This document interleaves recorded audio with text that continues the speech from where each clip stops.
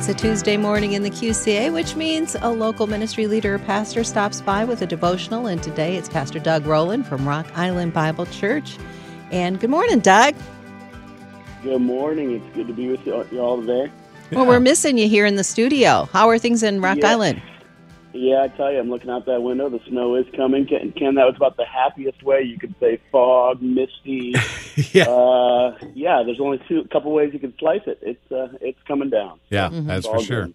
Yeah. That's it. Well, regardless, good to start 2024 off with you all. And this morning, really want to talk about getting the most out of God's Word, especially as we lay out plans for the year. I mean, there's just something about the outset of a year that, I don't know about you, I'm reorganizing, planning, pitching a lot, right, cleaning, setting goals. And I know many churches send out Bible reading plans really to give us some handles to get started, but because there's really no substitute for reading God's Word. There's no shortcuts. Yeah. We either open it or we don't that way. And so, listen, if you're anything like me, there's a difference between reading and reading. Maybe you got to the end of a few pages and thought to yourself, what did I just read? Yeah.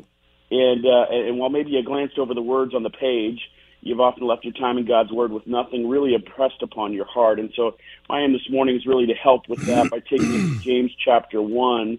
So, Deb, if you would, just read those verses from 19 to 25 for us this morning. Sure.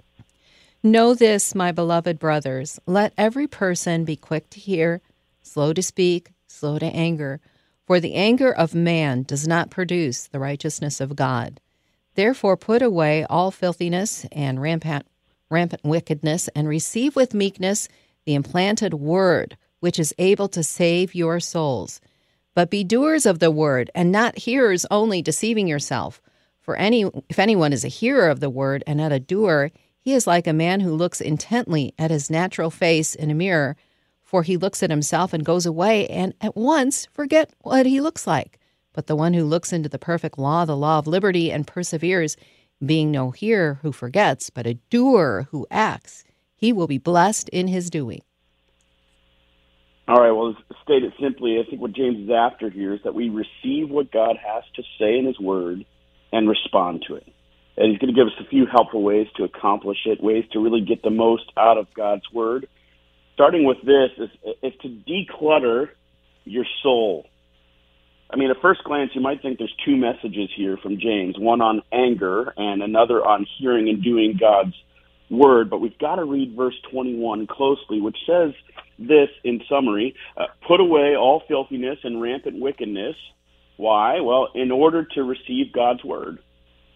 I mean, when you sit down with God's Word, he doesn't just want you to know stuff.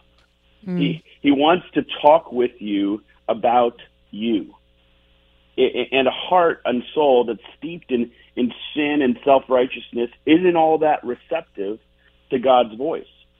In fact, when we come to God with souls cluttered with filthiness and wickedness, as James says, oftentimes we tend to chafe against what he wants to tell us. And so I just want to suggest in 2024 that you start your times in God's Word in prayer first. Mm-hmm. It doesn't have to be long. But ask God to reveal your spiritual clutter. If you're having a hard time understanding where that is, confess the sin you know about and ask that his Word reveal to you what still remains. Maybe pray things that your heart would be soft or your ears would be attentive to his voice. Why? Because he says that his sheep know his voice. Ask him to take care of the clutter and the chaos in your life and then open his Word. Again, not something super long, but if you're struggling with that rhythm and where to even start with a few words of prayer to declutter all that's going on. And James continues, when it comes to getting the most out of God's Word this year, would be to humble yourself. So we declutter, and then there's this sense of humility. Again, in verse 21, after putting away filthiness and wickedness, he says, receive with meekness the implanted Word which is able to save your souls. Which would say this to us. This is primarily dialed in on our attitude, our heart posture. Don't fight against what God has to say. Submit to it, James says. Don't struggle with it, but surrender to its truth and receive the implanted Word with meekness. Again, primarily has to do with our attitude and our approach to God's word, if you will, which is why it's so important we pray first, because our hearts need help before we can rightly receive what God is saying. And so just want to offer maybe 3 helpful attitudes that I think go a long way to rightly receiving God's word, especially, man, if you're dialing into a Bible plan, this is the time of year to do it. Here's some attitudes. One would be to be honest with yourself about yourself. Just taking a sober self-assessment of your situation, your sin, yourself as it stands. You look yourself in the mirror, since that's the image James is going to use. I mean, take a close look at your heart so that when he speaks, you're not so surprised or offended. It's like, yes, that is who I am, and that is exactly what I needed to hear. I mean, you recognize then that the confrontation of his word is not meant to be offensive in that sense, but it's yet another one of his kindnesses that lead us to repentance. When you know the sting of conviction, because your heart's in a good place as you read God's word, that's such a kindness of him. Which leads us to a second helpful attitude to get the most out of his word, which would be just a heart that's willing to change. I mean, come to God's word assuming he has something to say every time you pick it up. And be willing to change, to repent, to turn around, maybe to head in a new direction. I mean, this has everything to do with meekness, being humble enough to hear when you're wrong or that you need to go in a different direction. I mean, it won't make much of a difference to hear what he has to say and then continue to do the same thing. That would be insanity. Mm-hmm. Right. And so, man, right, just having a hard attitude is willing to change, which relates a bit to this final, maybe helpful attitude when looking to get the most out of God's word this year, would be to be mindful of what you hold in your hands. Too often we treat the Bible like it's any old book.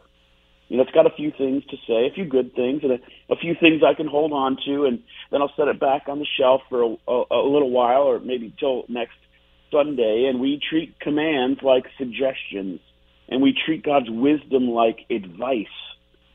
We've got to regain a holy sense of awe and appreciation for the Bible. We don't hold a history book or a piece of poetry or a treatise on ethics. And though the Bible touches on all of these things, what we hold in our hands is God's word. It's authoritative and inerrant and infallible. I mean, you start thinking that way, reminding yourself of this when you pick up his word, and maybe we stop considering it so casually and start receiving what he has to say. You know, so again, it's all about humbling yourself. I mean, to help me regain perspective on when I'm even holding the scriptures in my hand, I'm reminded that over 3.2 billion people still have no access to God's word in our world.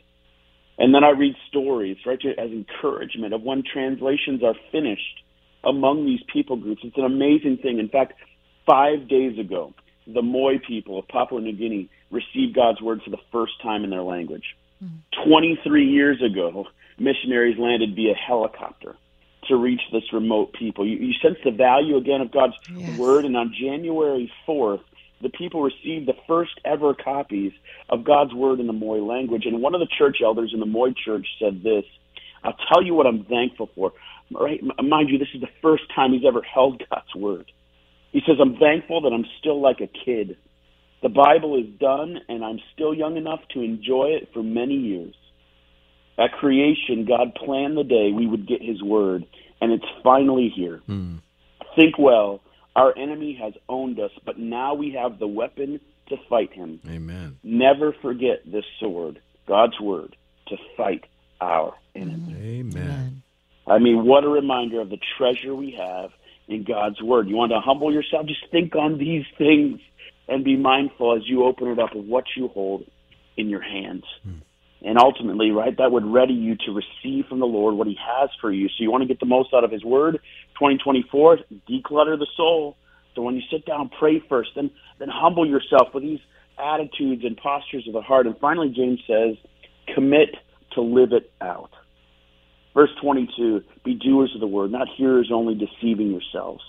If anyone is a hearer of the word, not a doer, is like a man who looks intently at his natural face in a mirror, for he looks at himself, goes away, and at once forgets what he was like. But the one who looks into the perfect law, the law of liberty, and perseveres, being no hearer who forgets, but a doer who acts. He will be blessed in his doing. I think there's a warning here from James. Don't get caught in a state when you are perpetually educated beyond your obedience. If you are a constant consumer of God's word, listening to podcasts and multiple sermons and attending conferences with very little to show for it in your life, James says there's a problem. Jesus says the same. The Sermon on the Mount, Matthew 7:24 and 25. Everyone who hears these words of mine and does not put them into practice, kind of sounds like hearer and a doer, that man's like a foolish man who's built his house on sand. The rain came down, the streams rose, and the winds blew and beat against that house, and it fell with a great crash. All right, so Jesus' words, listen, if your life is built on listening to his words week after week, or relying on the faith of others and their insights into God's word, and that's all it is, then you're destined to crash. Which tells us that obedience is a big deal. Now let me be clear to say, God's love is not conditional upon obedience. Our salvation is not conditional upon our obedience. But there is an intimacy and a reality to our relationship with God that cannot be experienced apart from obedience. And so to get the most out of God's word this year, commit to live it out.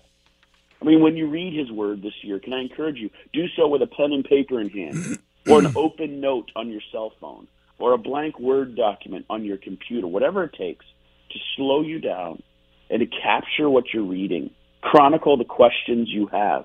Record insights regarding God's nature and his character, and ultimately how God would have you change the way you think, the way you live, what he would have you start or stop doing as a result of what you've read. And then beyond that, can I encourage you, if you're married, find some time to share those things with your spouse. If you're single, set a regular time with a friend or friends to share those things with one another. Why? Well, that's another way we live out the one another's. You're sharpening one another in your relationship with Jesus. You truly are getting the most out of God's word and helping one another commit to live it out. And so you want to make the most of God's word this year? Declutter your soul. Start with those quiet times. Start with prayer first. Humble yourself, taking a sober self-assessment and being willing to change and having an attitude that treasures what you hold in your hands. And then commit to live it out. Write it down. And build in times of community around you to help apply his word in everyday life. Amen. Good word, Doug. Really good. Appreciate that. Yeah. Amen. Absolutely. You bet. Thank you so much for joining us this morning, and hope you have a wonderful rest of your day. You're going to go sledding or anything, or? Yeah, right. I'm sure the kids, they all got called off, so we're going to figure out something to do. All right. Hey, good. Well, stay warm. Enjoy some hot cocoa. Thank you. God bless you guys. Keep Take care. on. You bet, Doug. Yeah. 7:41 here at Moody Radio. Let's get some honey from the rock this morning as we listen to Brooke Liggard to what on Moody Radio.